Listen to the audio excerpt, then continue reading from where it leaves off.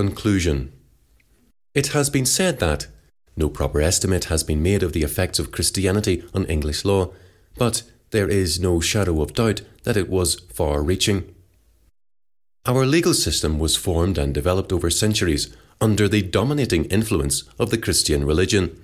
The ideals and standards of justice that informed our law were derived largely either from the Bible directly or from ancient pre-Christian institutions that have been so completely transformed under the influence of the Church that the original pre-Christian practices from which they originate are no longer discernible in the Christianized forms in which we know them. Our very concepts of justice, due process, and the rule of law are Christian ideals that we should never have known had the Christian faith not taken root in the land and transformed the nation from a pagan into a Christian society. The Christian worldview has dominated the life and institutions of our nation for well over a millennium. Our civilization owes its existence and its health to the vision that the Christian faith brought to the people of this nation. Our justice system, and Western justice generally, is distinguishable from the inhumane and barbarous regimes that have existed and continue to exist in the world today outside the influence of Christian culture, only because it is, or at least it was in origin, a Christian vision of justice. One need only think of the fatwas issued by Muslim ayatollahs inciting the faithful to kill and destroy the property of the enemies of the faith without trial or any due process of law to see the difference.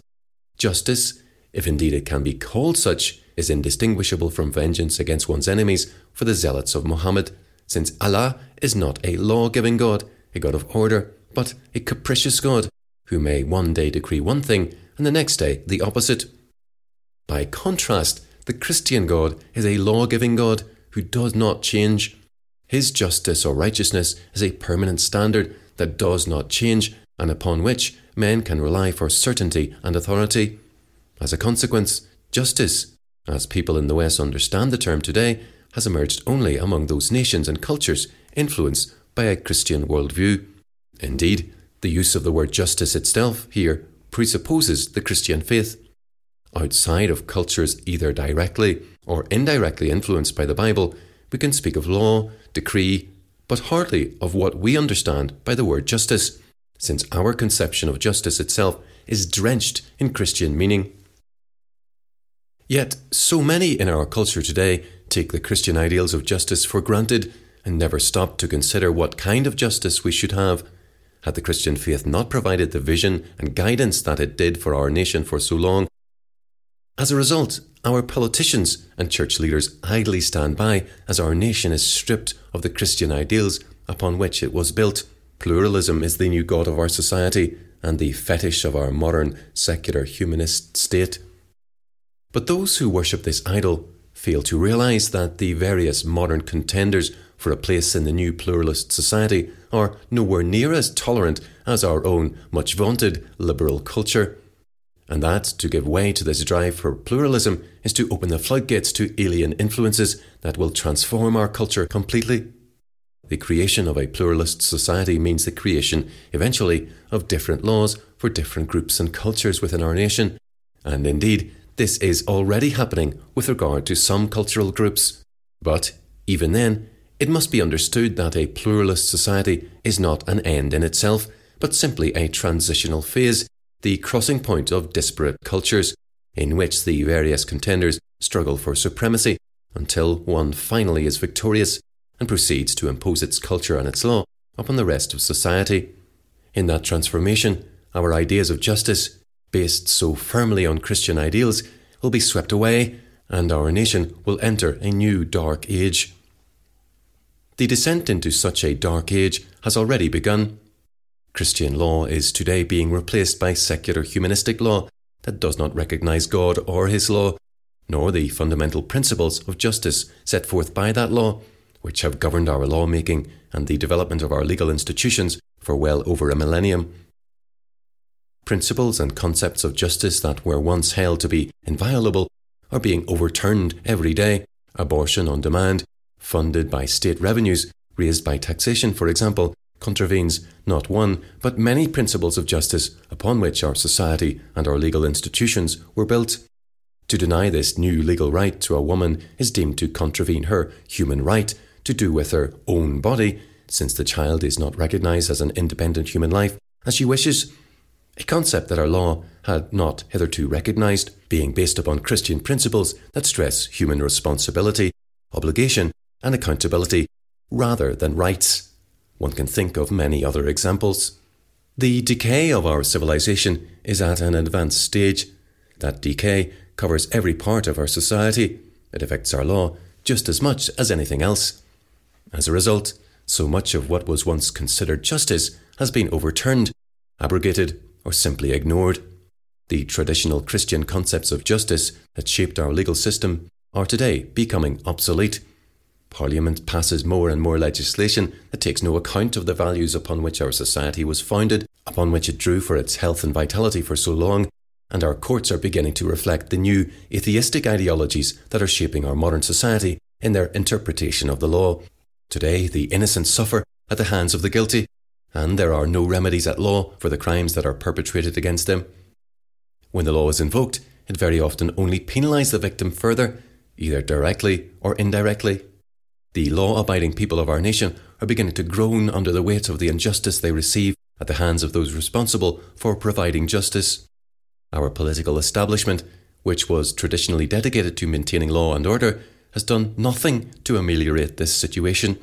Quite the reverse.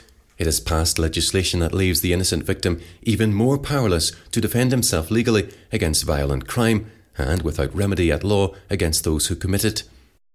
Furthermore, the creation of a socialistic welfare state has also been a substantial cause of the decline of common law, since it has been implemented by means of parliamentary legislation that, due to its very nature, is based on philosophical presuppositions that are fundamentally alien to the Christian religion, which guided the formation of our legal tradition.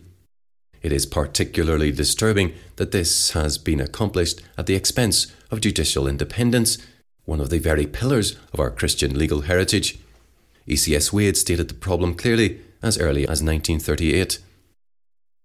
It is still accepted constitutional doctrine that the ministers of the Crown do not tamper with the administration of justice. But Parliament, indirectly, has reduced the sphere of influence of judicial independence by the character of modern legislation. The abandonment of the principle of laissez-faire has altered the nature of much of our law. A system of law which, like the common law, is based on the protection of individual rights, is not readily comparable with legislation which has for its object the welfare of the public, or a large section of it as a whole. The common law rests upon an individualistic conception of society and lacks the means of enforcing public rights as such. The socialization of the activities of the people has meant restriction of individual rights by the conferment of powers of a novel character upon governmental organs. Hence, our society is being transformed by legislation passed in Parliament from a society ruled by law to a society ruled by Parliament, that is, from a free society to an increasingly totalitarian society. Our law is in decline as a system of justice, and yet our society today is swamped with more legislation than ever before. More laws, rules are passed by our Parliament continually. Yet, justice is increasingly being suffocated by such legislation. Justice requires more than rules.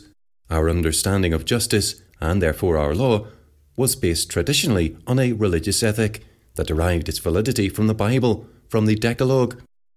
The decline of traditional Western understanding of justice and law in our society has taken place because the religious presuppositions upon which our law was based have been abandoned by the people of our nation, and in particular by our leaders, both political and ecclesiastical, who bear greater responsibility. Only by a restoration of those religious presuppositions, namely the Christian worldview, upon which our law for so long rested and relied for its moral authority, will our society be delivered from its present hapless plight, and our legal institutions saved from becoming the mere tools of political pragmatists, governed by an ethic that amounts to little more than self-interest. Of course, our government is bound to act under law, but today this is a mere formality, since it no longer recognises a higher law to which all human law and state legislation must conform if it is to be valid law, rather than the mere whim of a dictator Be that dictator a man calling himself a king, or a committee of men calling themselves by the lofty title of Parliament or Her Majesty's Government, without the belief that any law is or of right ought to be according to the law of God, which formerly guided our lawmaking, the idea of the rule of law is meaningless, since government can repeal any law to which it no longer wishes to conform and make new laws that it would prefer to abide by. The rule of law, Christian law, is being replaced by the rule of politicians, who will modify or repeal any law or even overturn fundamental principles of justice if it is in their own interests or in the interests of a large enough lobbying group to do so. In short, we are in transition from a society based on the rule of law, in which the government also must act under law that is consistent with the basic religious presuppositions upon which our legal system was formed, to a society in which the law is no longer developing in terms of its basic religious presuppositions, but rather in which it is being systematically overturned and replaced by our legislators with rules based on alien presuppositions. This is happening because the religious presuppositions that underpinned our law and gave it stability and continuity for so long have been abandoned, because the principle of a higher law to which all human law must submit is no longer understood or believed. In this respect, our law is becoming lawless, since it no longer recognises, as once it did, that no law is just or binding if it contravenes reason, as understood in terms of the Christian faith, or the law of God. For over a millennium, the Christian faith influenced and helped to shape our law, and our law underpinned our Christian heritage. Both have now been broken, and our nation faces ruin as a result. The prognosis is not a propitious one. There is, however, a remedy for this malady. Our legislators must recognise once more, as they did in times past when our legal tradition was in its formative period, that any law is, or of right ought to be, according to the law of God.